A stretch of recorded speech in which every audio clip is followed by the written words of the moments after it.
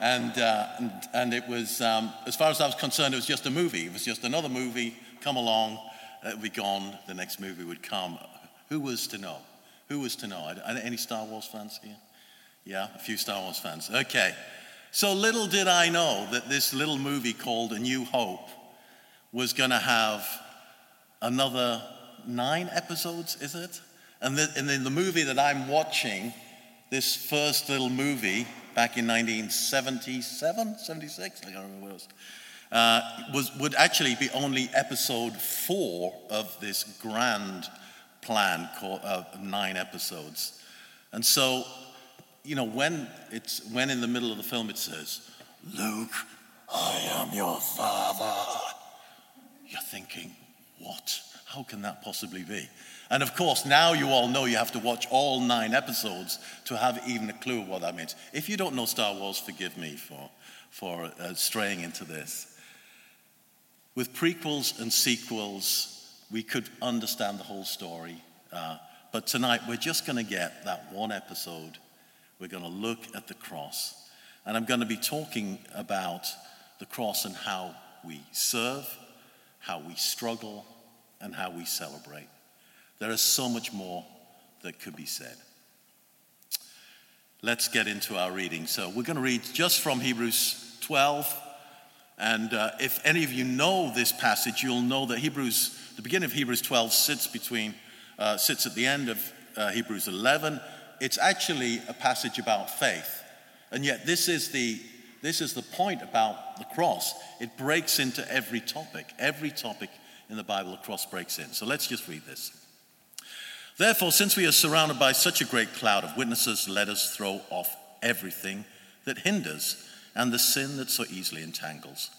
And let us run with perseverance the race marked out for us, fixing our eyes on Jesus, the pioneer and the perfecter of faith. For the joy set before him, he endured the cross, scorning its shame, and he sat down at the right hand of the throne of God.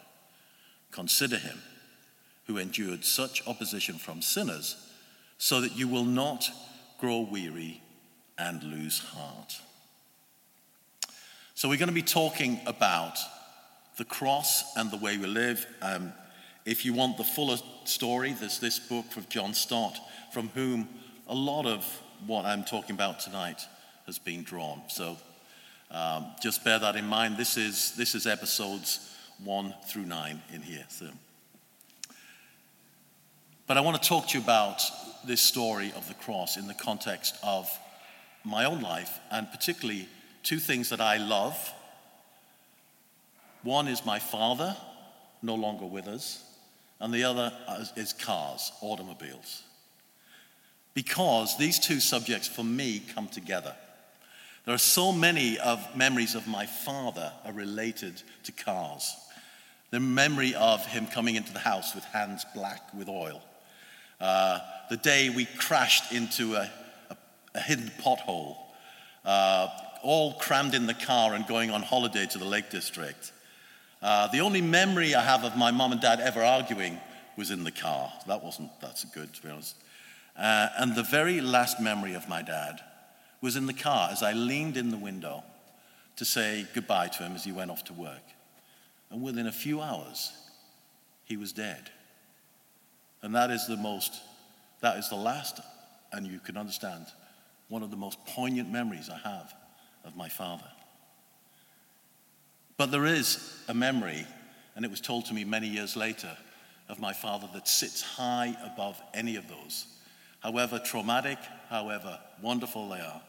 And it was this story that was told to us after many years later, that when my mother and father had finished traveling, my father was with the Navy, and he'd been posted overseas. They returned to England, and they decided they wanted to settle down and have a family.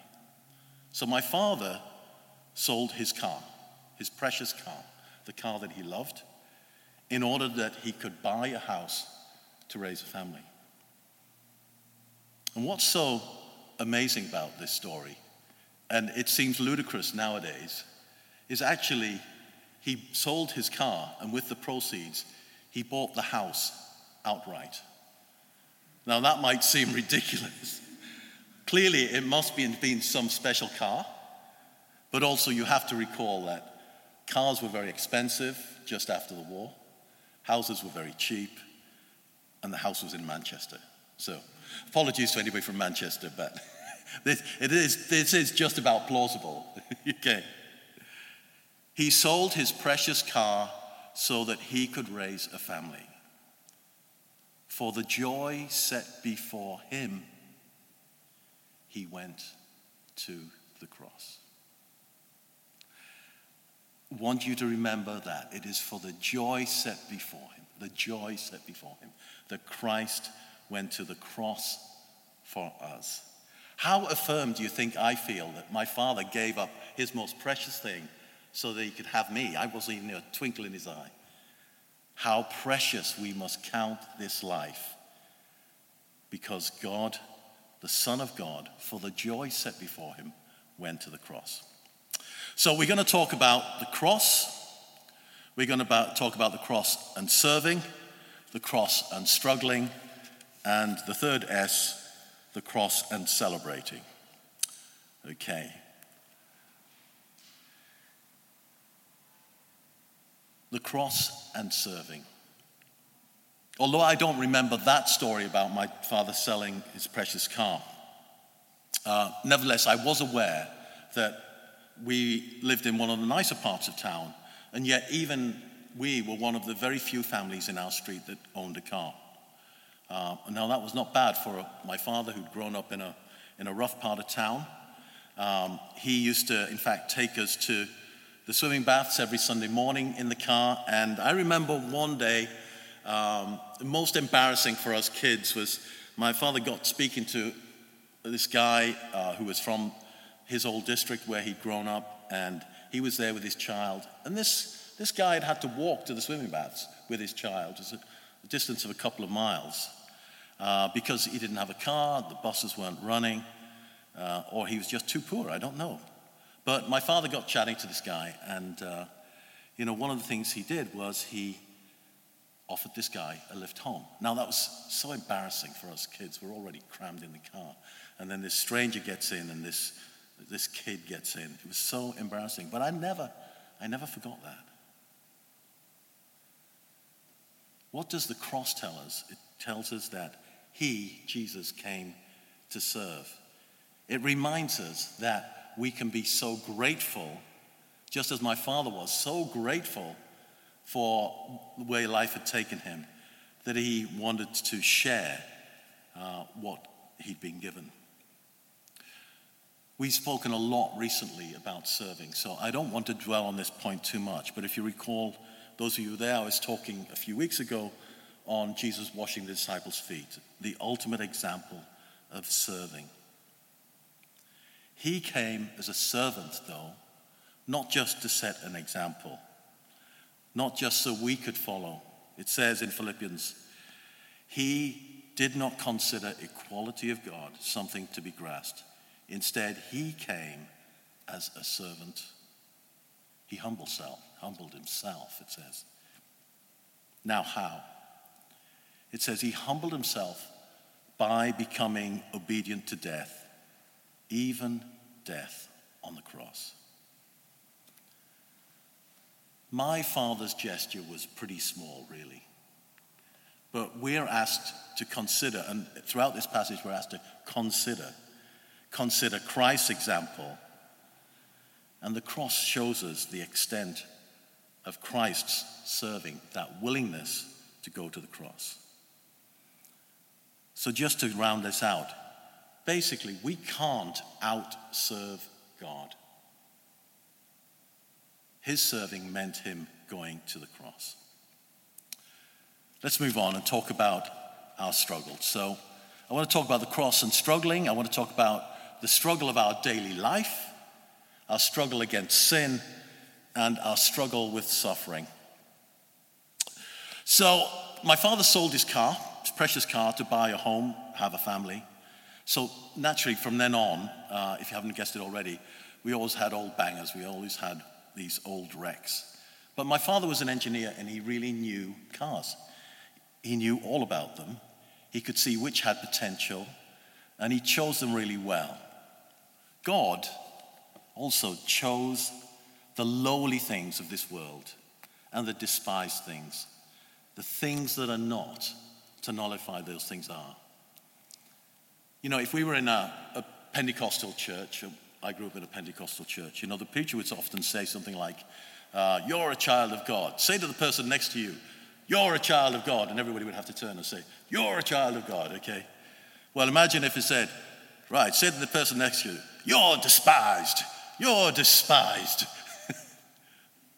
God chose the lowly and the despised things of this world. He chose you and me.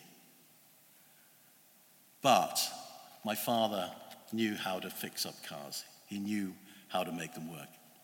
Another story that we heard many years after my father died was he used to work at a steelworks. He was an engineer at the steelworks, and he knew how to fix cars. So he'd take the car into work, and when he was working on the engine, apparently he would unbolt the engine, disconnect it from the car, and then he'd go and get a forklift truck, put it underneath the car, and lift the car body entirely off the engine so that he could work on it with freedom.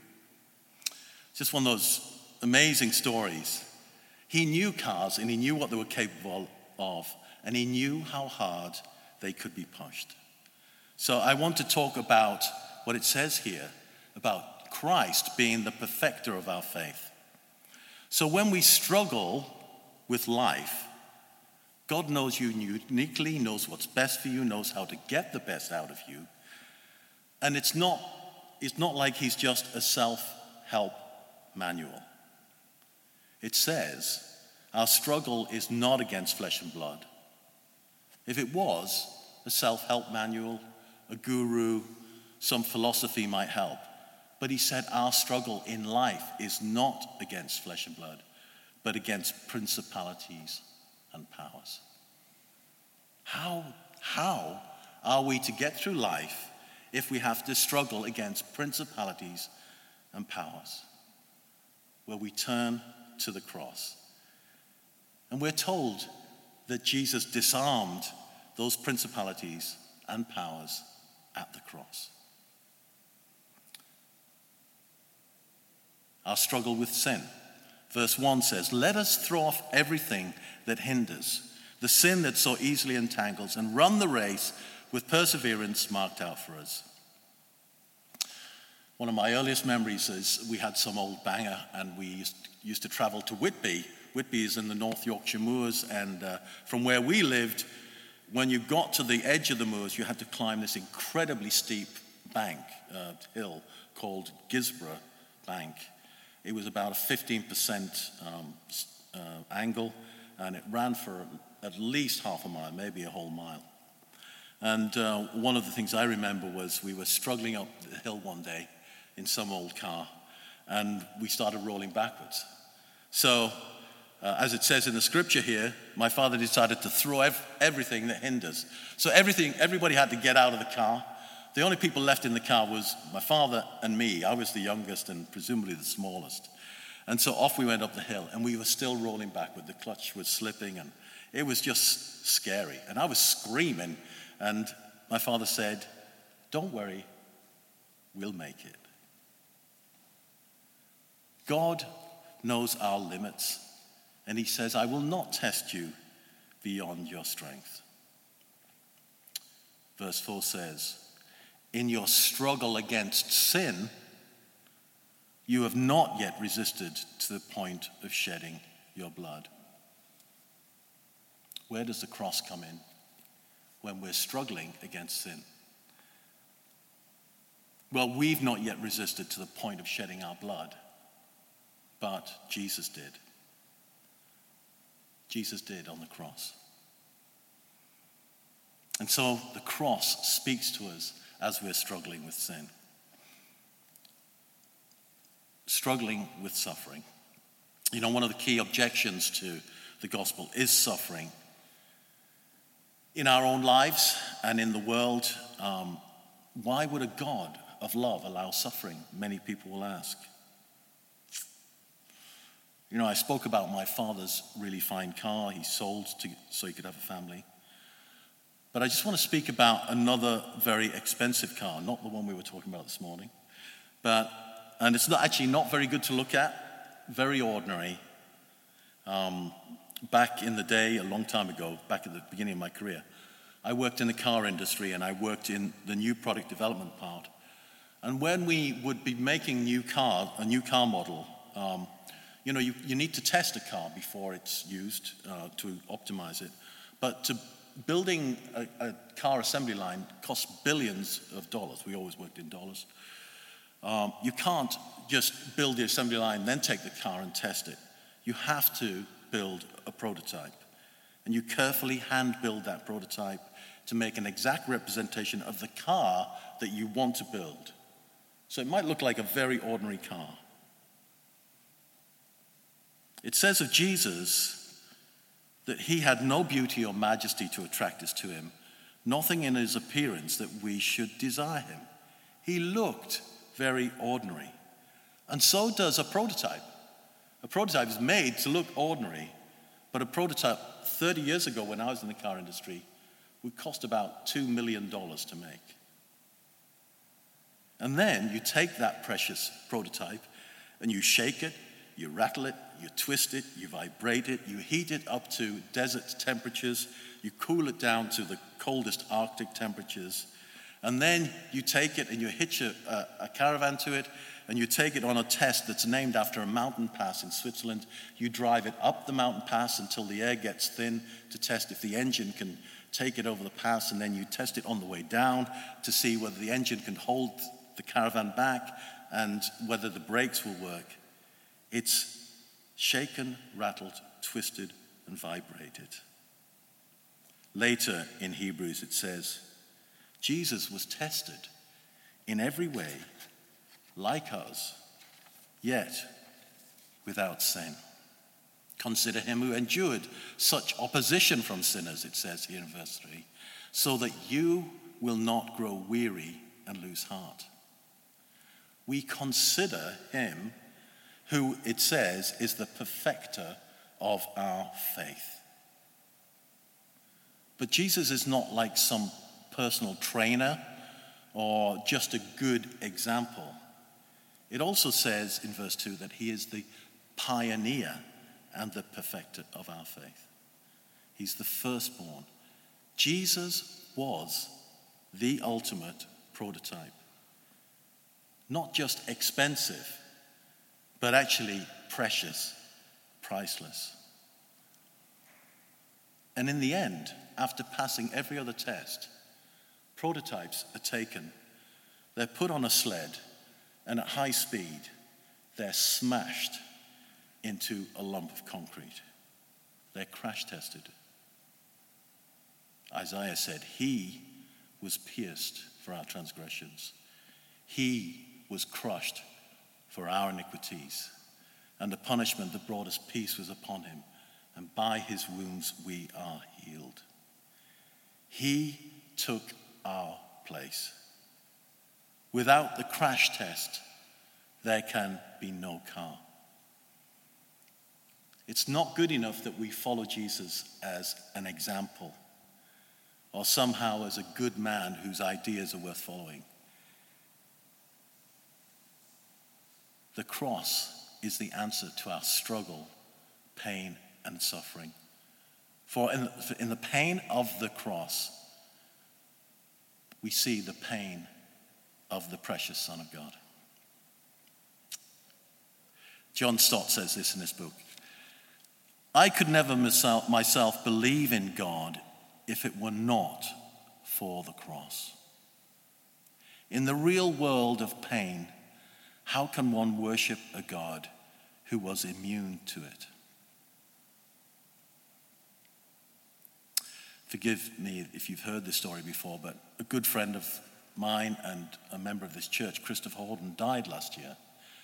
And at his funeral, his granddaughter told this story, that just before he died, she said, "Grandfather, are you suffering?" And he said, "Yes, but not as my Lord had to suffer for me.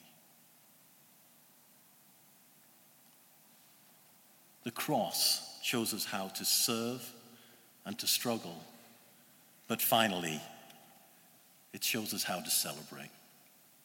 At Easter, we hold the tension between serving and struggling alongside celebration. I don't think my dad ever regretted having to sell his precious car to raise a family. But equally, he never lost his love of cars. And he loved using the cars. I remember we would be, nearly every weekend, we would be off somewhere in the car. I remember one holiday off to the Lake District, 5 of us crammed into a Mini with our luggage. I don't mean a modern Mini, I mean the old one, okay? Sunday trips, driving holidays, caravan holidays, going up to Scotland to see relatives. For the joy set before him.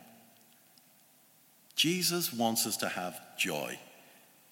He's paid such a high price for us that it's almost our duty to celebrate his goodness. And we do this in 2 ways. We celebrate life now. I have come that you might have life and have it to the full. And we celebrate our future hope. It's easy to miss the beginning of this passage. It talks about the great cloud of witnesses, those people who've gone before us, who in faith are now looking down upon us. So we celebrate that future hope. And then we hold these 2 things together in tension in the communion. The Holy Communion, as we call it, or the breaking of bread, we sometimes call it. In fancy churches, they call it the Eucharist. But the Eucharist is not just a fancy word. It actually means thanksgiving.